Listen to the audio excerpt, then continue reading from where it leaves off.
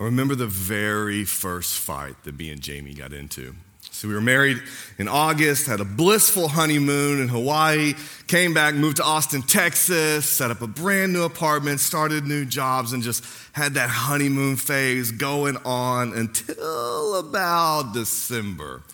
And I remember our very first fight was we go drive into the store and we're gonna buy Christmas as a family for the first time. As a couple, we're gonna get our own Christmas tree and our own ornaments. And so we're smitten, we're Twitter-pated, we're in love. This is gonna be euphoric to go shopping together. And I said, oh, babe, honey, sweetie, darling, dear, because that's what I always talk to her. I said, I cannot wait to go into this store and to buy an artificial tree and to buy some brand new, super cool, trendy ornaments to hang on that tree. And she said, oh, darling, honey, sweetie, dear, that sounds wonderful. I think we'll really enjoy looking at those fake trees because we're going to go buy a real tree and we're going to put homemade ornaments on it.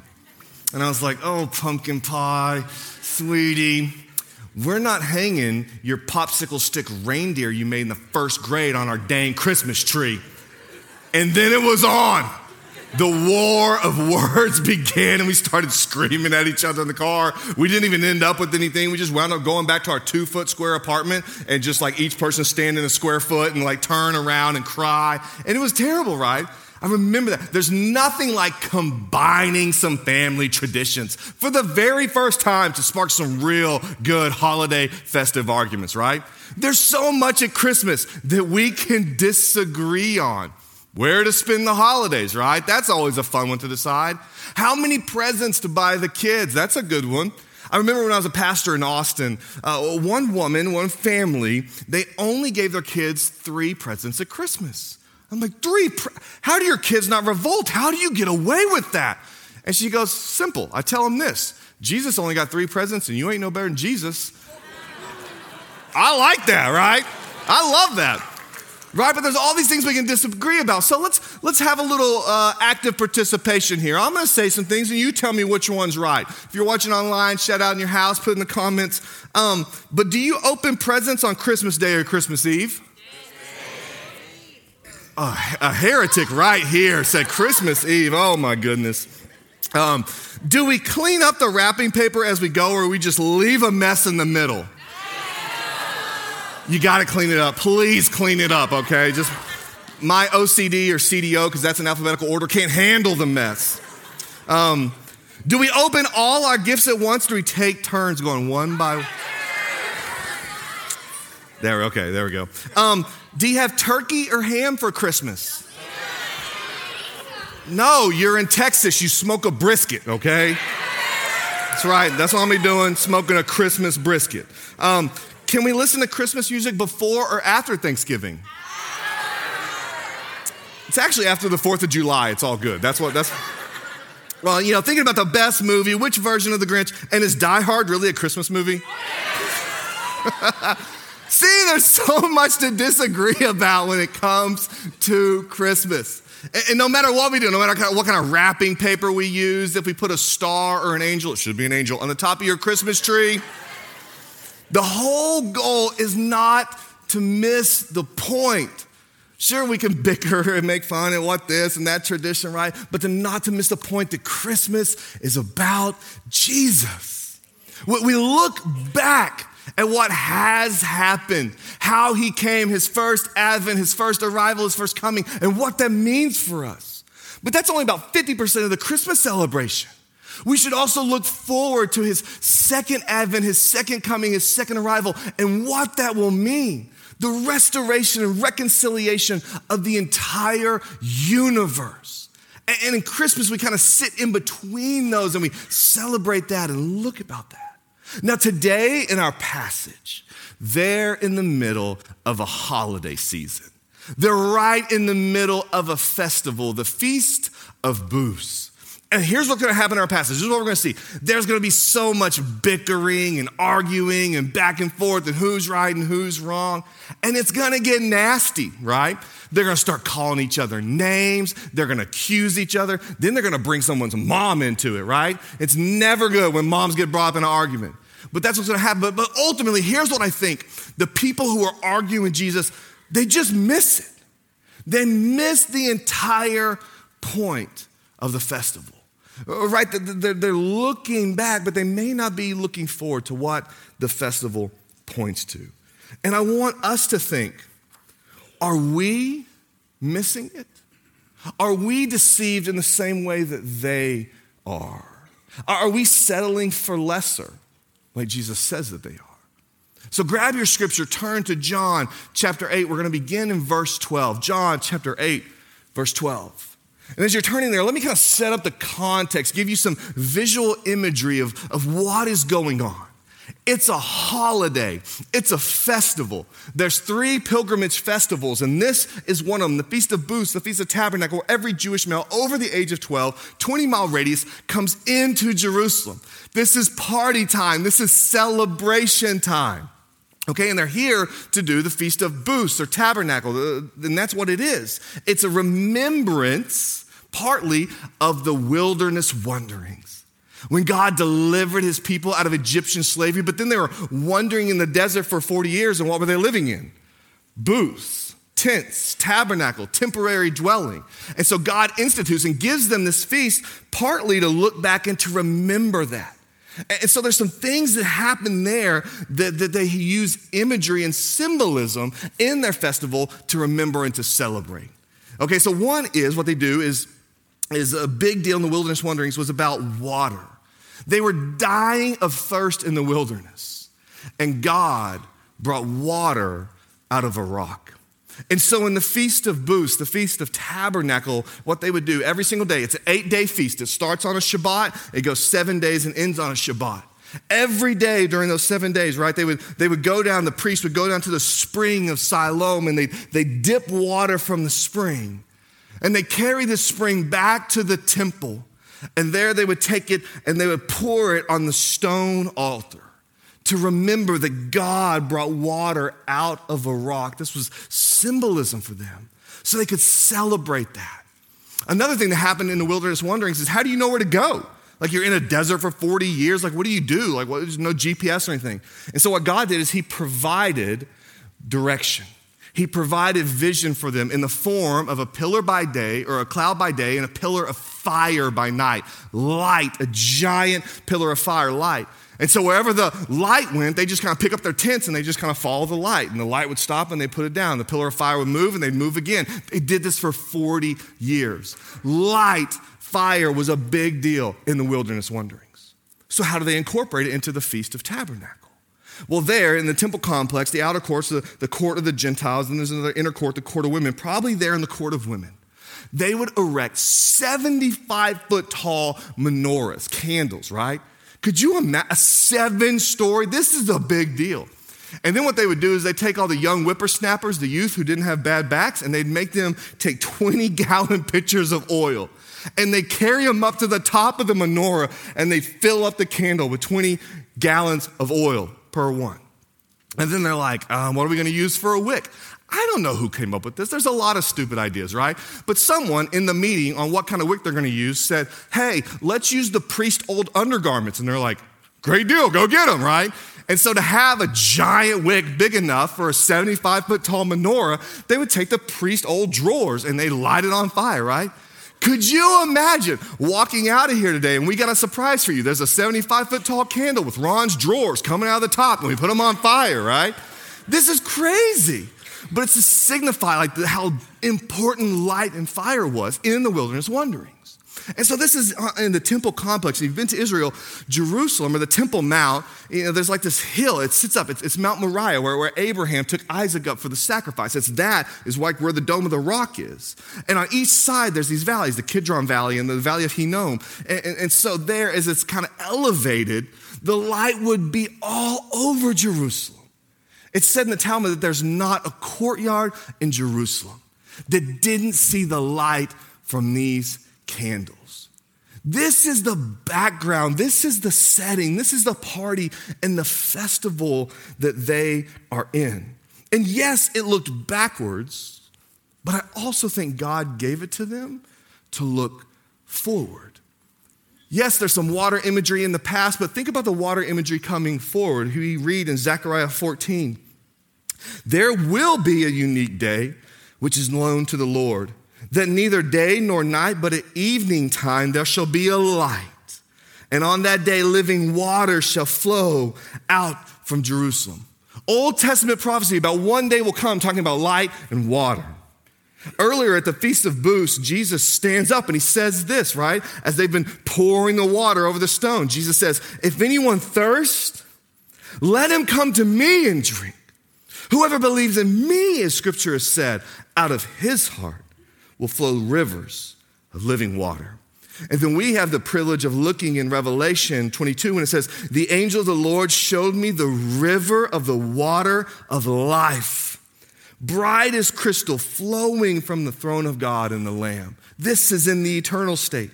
And in 22:5 it says, night will be no more. There will be no need of light or lamp or sun, for the Lord God will be their light, and he will reign forever and ever.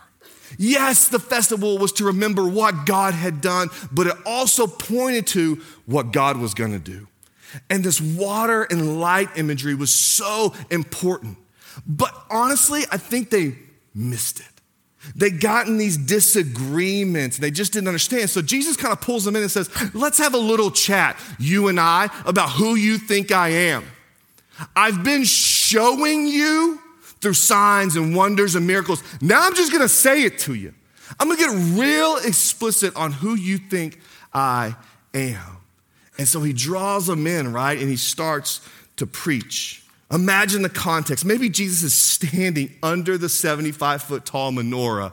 And then John 8:12, he says this. Jesus spoke to them saying, I am the light of the world.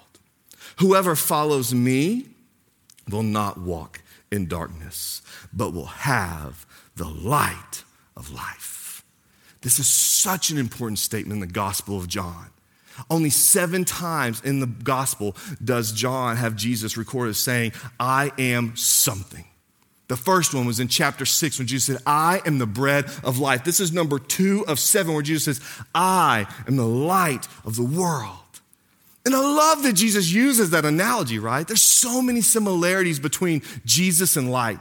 You could have a great devotion time just thinking about that. What are the similarities between Jesus and light? But here's what we know. Light provides food. Light provides vision and direction. It provides life and warmth. And light provides energy and sterilization. And all through Scripture, there's all these references to light. In Psalm 27, it says, the Lord is my light and my salvation. In Psalm 119, it says, the word of God is a light to guide the path of those who cherish instructions. So in the middle of all that imagery, Jesus stands up and says, I am the light of the world. And it's cool even to compare light to darkness. And so I'll read some things to you, kind of like scientifically what we've studied and what it does to people about darkness, but you just take it and think spiritual terms in your mind. Science has studied and suggests that darkness can do all kinds of things to the human body and the brain. Darkness can make us more likely to cheat and steal, make more mistakes, commit more unethical behavior, become more prone to sickness, sleep deprivation, and hallucinations, which is believing what is not true or not real. Now, when you put that in spiritual terms, people who live in darkness, they believe things that are not true. And Jesus stands up, he says, I am the light of the world. So what does that mean precisely, being the light of the world? Here's 3 things. Number 1, it means that there is no other true light than Jesus. He's not a light in the world. He is the definite article light of the entire world. There's no other true light than Jesus. And so in my mind, I start kind of comparing Jesus to some other kind of like claims of light. And I imagine Jesus being like the sun, this like all-powerful being, right? It just illuminates everything, provides warmth and energy and brings life to the world. Verse, a little flashlight, a little artificial light, right? And maybe your little artificial light, it can give a little bit of direction. It can illuminate some things, but in the end, it kind of craps out and needs new batteries and it breaks. And that's kind of the comparison. Or maybe there's things in our world, they're not artificial light, but they just have the appearance of light. Think about the moon. The moon doesn't produce any light in and of itself. It just kind of borrows and mirrors and reflects the light of the sun. And I think there's things in our world that do that. They just kind of mirror and reflect the true source of light, but it's altered. I mean, this is the genius of Satan, right? It's not always a complete antagonistic antithesis approach to God, but Satan, what he does is he takes the good gifts of God and he perverts them. He twists them. It gives the appearance of light, but it's not the true light. What else does it mean that Jesus is the light of the world? It means that everyone needs Jesus as their light. If he is the light of the world, it means you and I can't see anything the way we should without Jesus. The third thing it means is that Jesus being the light of the world, is that the world was made for, you were meant for this light. It's like our eyes, right? They're not meant to be in darkness.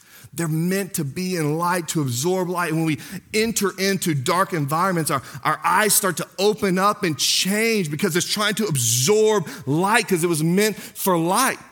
In the same way, I think our soul, when we're in the midst of darkness, it just tries to open up and search for any sort of light it can have. We were meant for the light of Jesus. And light is always connected to life. John 1:4, in him was life, and life was the light of men. So here in John 8:12, he's saying, if you follow Jesus, you will have the light of life. Not you may, you will. If you follow Jesus, you will have the light of life. So I ask you, what do you want to be your light source? What do you want to follow? What do you want to trust in for vision and direction and provision? A little artificial light? Or do you want to follow and trust in Jesus, the Son, who illuminates everything, has all power, who knows all? This is what we're called to do, is walk in that light. And what's interesting here, verses 13 through 29, there's no other mention of light. For as big and important as a statement as this is, they don't talk about it anymore. The people who are hearing this and receiving this, they just go like, well, you say you're the light of the world, but prove it. Back it up. Where's your witnesses? And Jesus is like, look, light doesn't need to prove its existence. When light shows up, it just exists. All light can really do is point back to the source, and so that's what Jesus is going to do here. Right? And so like, where's your witness? He goes, I get it. You're stuck in the Old Testament mindset, Deuteronomy 19:15. There needs to be 2 witnesses to prove anything. So it's just like, all right, I'll play the game.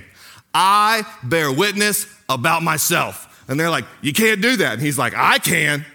If you're Jesus, you can bear witness about yourself. And he goes, okay, fine. We'll keep playing. The Father bears witness about me. Remember the whole baptism scene when like the skies opened up and the dove came down and God was like, this is my son, right? That's probably a good sign. He goes, you want another one? Just for fun, we'll throw 3 in there. How about when you lift me up and you crucify me? And then I raise from the dead and I ascend. When I am lifted up to the right hand of God, that'll show you I'm the light of the world. There's 3, right? And so he says that, and they kind of have this back and forth. And in verse 30, here's what we see, is this. As he was saying these things, many, not all, but many believed in him. Some bickered. Who were you? Who's your father? How do you bear witness about yourself? And Jesus is saying like, you don't know me. You don't know my Father. You can't go where I'm going. I'm from above. You're from below. And so there's this bickering going back and forth between a few of them. But many believed. And it's awesome. But here's the deal. Jesus doesn't stop there and go, oh, so glad you believed. He pushes into them a little bit. Because Jesus is never interested in multiplying numbers of converts if they're not genuine believers. He's like, oh, that's nice, but have you counted the cost? Do you know what it means to follow me and be a genuine believer and be a true disciple? And the reason he's so adamant about this is because the most dangerous spiritual state we can be in is to recognize the truth about God, but do nothing about it. Because that puts you in the camp with Satan, who knows the truth about God, but doesn't do anything about it. And so Jesus leans in here. He goes, okay, let's challenge that belief a little bit. He says in verse 31, so Jesus said to the Jews who have believed, if you abide in my word, then you're truly my disciple. You will know the truth, and the truth will set you free. When he uses the word, you'll truly be my disciple, what is he talking about? What he's talking about are genuine believers, real converts, true disciples, true Christians. This is what he is referencing. When he's using that term in the word, what does he mean by that? It's not in the words of Jesus, but in the word, singular. The way we think about it, it's not just the Bible. It's not less than that, but it's so much more than that. When he uses this term in the word, it's almost like it's a summation of all of Jesus' teaching and a summation of everything that he is. That's what he says. That's the word. And he says, and if you abide in that word, that summation, the totality of who Jesus is teaching. Now, abide is a word that means to remain in, to be constant in, to persist in, to persevere in, like never ceasing. Abide in the word. And so the way I try to think about this is like, if you've ever been in pain, maybe you can understand what it means to abide in the word. Because for me, every now and then I'll just bend over, tie my shoe, and I'll come up crooked, and I'll be like that for a week. And I'm in pain, my back's locked up. And so like, I'm always aware of it. It's constant, it persists, it remains. It affects everything I'm thinking it about. Everything I'm doing is affected. And that's what it means to abide in Jesus. It says to remain in him, to persist in him, and everything you think about and everything you do is affected by it. That's abiding in Jesus, remaining. John Piper describes it in this way. He says to abide in Jesus' word means not ceasing, to be persuaded by its truth and never elevating any other truth above it. To abide in Jesus' word means not ceasing to be attracted by the beauty and the value and never seeing anything as more beautiful and valuable than the word of Jesus. Abiding in Jesus' word means not ceasing to rest in its grace and its power, never turning away as though there's a greater peace that can be found anywhere else. Abiding in Jesus' word means never ceasing to eat and to drink from the bread of heaven and living water, as if life could be sustained anywhere else. Abiding means never ceasing to walk in the light of the word, as though any other light could show the secrets of life. You want to know if you're a Christian? You want to know if you're a true believer, a genuine convert? This is the test. Do you abide in Jesus and his word? And that's what Jesus says. He goes, true disciples remain in me. Such a person obeys his word. They would seek to understand it better. They find it more precious. They find it more controlling precisely when others oppose it. Right? It's easy to be superficially attracted to Jesus, but the real test for conversion is abiding. It's like this magnetic force that draws you in, like you hunger and thirst and long and yearn for it. My friend, if you do not have a longing for Jesus, you may not be a true disciple. Because Christianity is not about knowing some stuff about Jesus or doing some stuff for Jesus. It's about a relationship with him. A real and deep, intimate, passionate, growing relationship. That's what it means to abide. The verse says, when we abide in the word, we'll know the truth. Which begs the question, what is the truth? We know this from the Gospel of John. Later on, Jesus will say, I am the way, I am the truth, and I am the life. And no one comes to the Father except through me. It is Jesus and Jesus alone who is the truth. It is Jesus and Jesus alone who can set you free. No one else, nothing else on earth can do that. It is Jesus alone. The crazy thing is, people don't even really know they're in bondage. oftentimes. These people didn't. They totally didn't get it, and Jesus calls them out on it. These people, like so many in our culture today, would say, like, I can do whatever I want. That's not freedom, that's slavery. Because you do whatever you want, you are enslaved and you are in bondage to your desires and your flesh and your wicked and deceitful heart. True freedom is not to do what you want, but to do the will of God forever. That is true freedom. And so they're experiencing a false sense of freedom. And so Jesus talks to them about this, verse 33. They answered him, we're offspring of Abraham, and we have never been enslaved to anyone. How is it that you say you will become free? And Jesus answered them, truly, truly, I say to you, everyone who practices sin is a slave to sin. A slave does not remain in the house forever. The son remains forever. So if the Son sets you free, you're free indeed. And they show that they are not abiding in his word, right? They're like, yeah, you're the light. We don't want to walk in darkness. Sure, we'll believe you. And he's like, you got to abide in my word. Then he gives them some word, and what do? They don't abide in it. They question it, they contradict it, and they attack it. They're not abiding. And nobody wants to hear that they're a slave. Nobody likes that, right? Especially not America. Right? We're like, let freedom ring. We put liberty on all our coins for liberty and justice for all. This is like the freedom nation, right? But Jesus leans in and he says, no. You're actually enslaved to sin. Everyone who practices sin is a slave to sin, right? And so Jesus is the truth, and he came to set us free from sin and eternal death and eternal condemnation. He's the only one who can do that, the only one who can give that kind of freedom. Let's go back to last week's passage. The woman caught in the act of adultery, right? And so she's caught in the act, but yet only the woman is brought to Jesus. So like cycling is an individual sport, golfing is an individual sport, adultery is not an individual sport.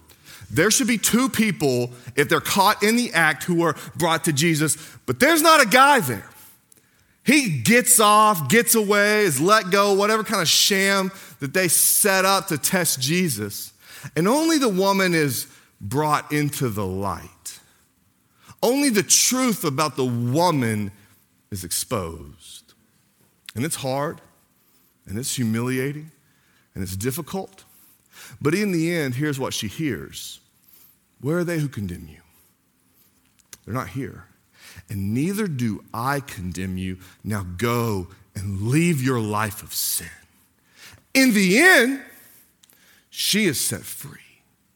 Now think about the man for a little bit. He got away. It looks like he's free, right? But what does he live with? He lives with that sin hidden in the darkness, trying to keep it from coming into the light. He's lying about it. He has to go home to his wife and possibly children. There are other people. If he was caught in the act, they know about him. They know about his sin. So he has to worry, are they going to leverage that? Are they going to use that, right? And it eats him from the inside out. And so in the end, he didn't get caught. He wasn't brought into light. The truth wasn't exposed, but he's enslaved to his sin. And the woman is set free because he came to Jesus. Think about this in your own life. Let's say you went to your annual checkup, had them do a full body scan on you, and they found something that will kill you. What do you want them to do in that situation? You want them to tell you the truth? You want them to bring it into the light? It's going to be hard. It'll be really tough. You may have to change some things. You may have to start going to some treatments. But in the end, hopefully you will attack it and kill it and you will live. Or do you want them just to lie to you? Not tell you the truth about what they found? Not bring it into the light? Make your life a whole lot easier. Just go on, doing what you want to do, living the way you want to live. Don't have to change anything.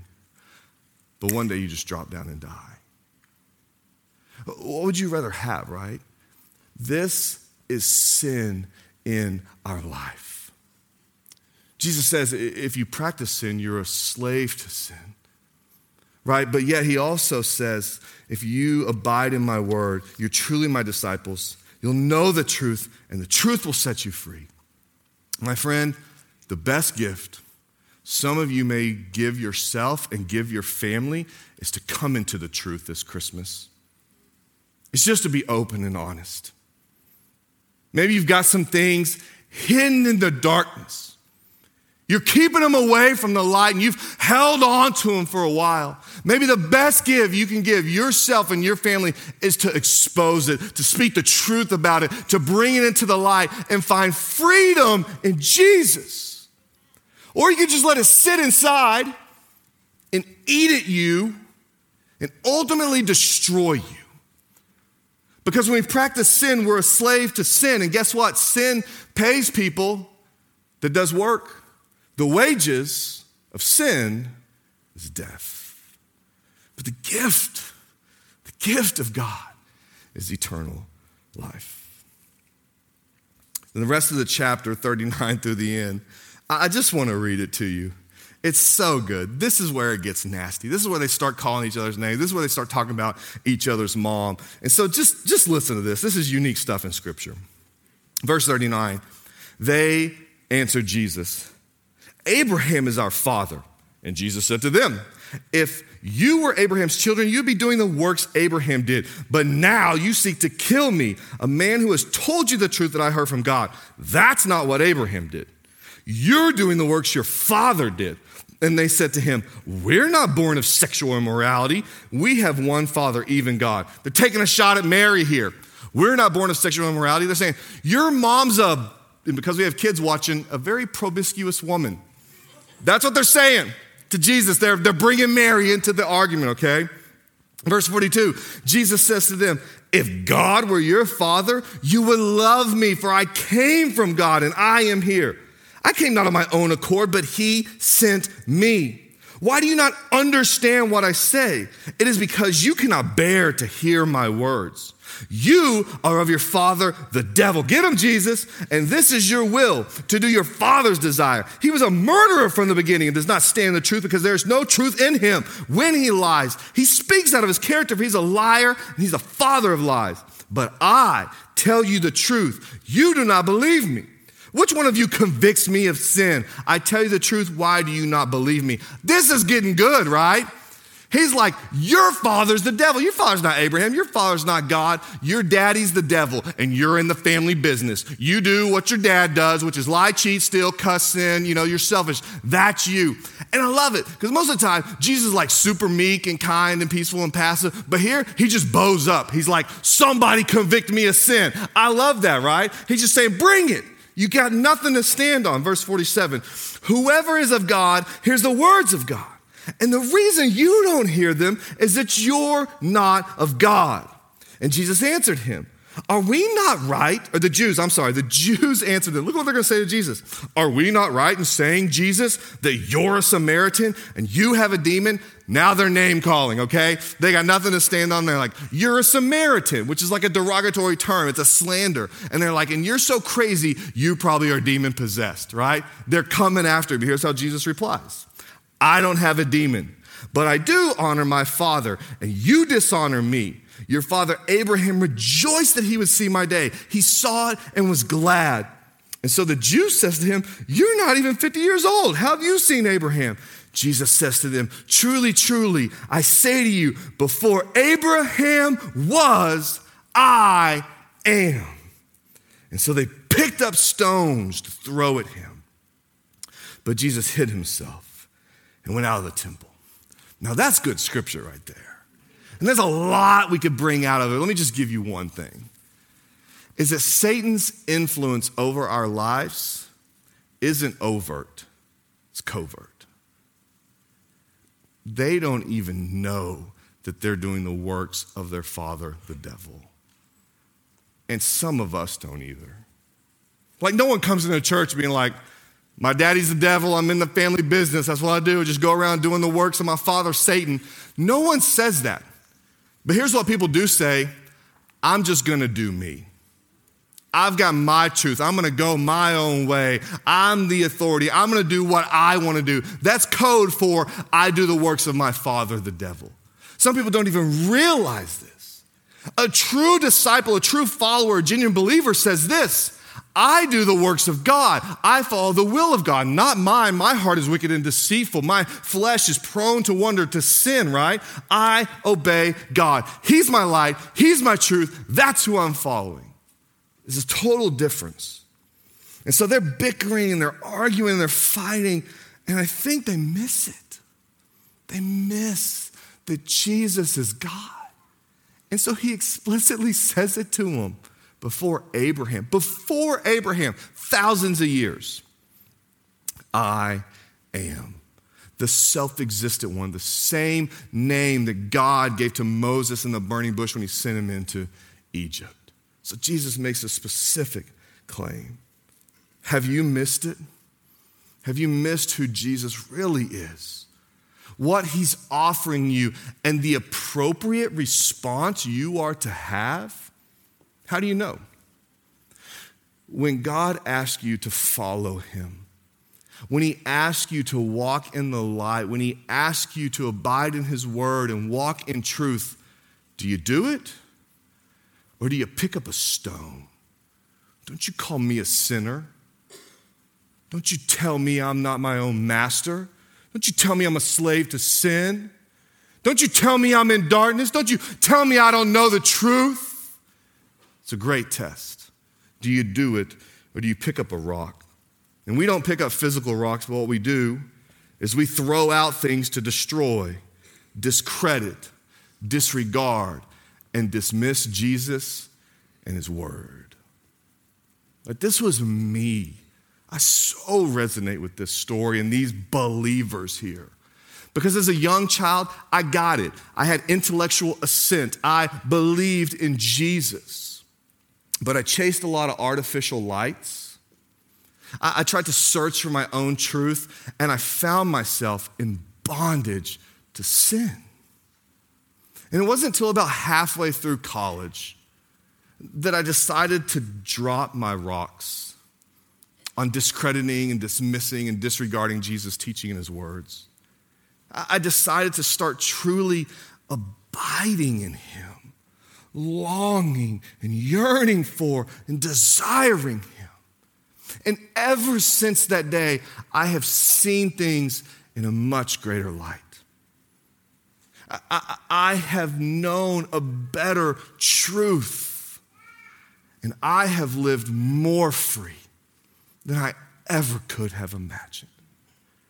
My friend, this Christmas, I pray you wouldn't miss it, that you would drop your rock, that you would walk in the light, that you would acknowledge his truth, that you would abide and yearn and long for Jesus, his word and his teaching and his will. And that because of that, this Christmas, like never before, you would experience a freedom, a peace, a hope, a love, and a joy like nothing else. Let me pray for you, and then we'll close in worship. God, thank you so much for this passage, how you leaned in and talked to some people who had some easy beliefism in you. And you showed them it's not just about believing things about you or doing things for you, but it's about abiding in, remaining, persisting, having a deep, growing, longing and intimacy relationship with you. So God, if there's anyone here who discovered that about themselves today, that they've been chasing artificial lights or been living in a false truth, God, that the offer's on the table for them to follow you. If they walk in the light, they will have life. So God, thank you for drawing us to you. Thank you for these words that you spoke that cut through the misunderstanding in our culture, that bring us into true light, into true truth. So God, we love you, we worship you, we honor you. God, if there's anyone in here who is in bondage, in captivity, feels enslaved to sin, God, I pray that they would come to you and receive the gift of eternal life. No condemnation, no shame, no guilt that has been taken and paid for and put on the cross. And you offer to them life. It's in your name we pray, amen.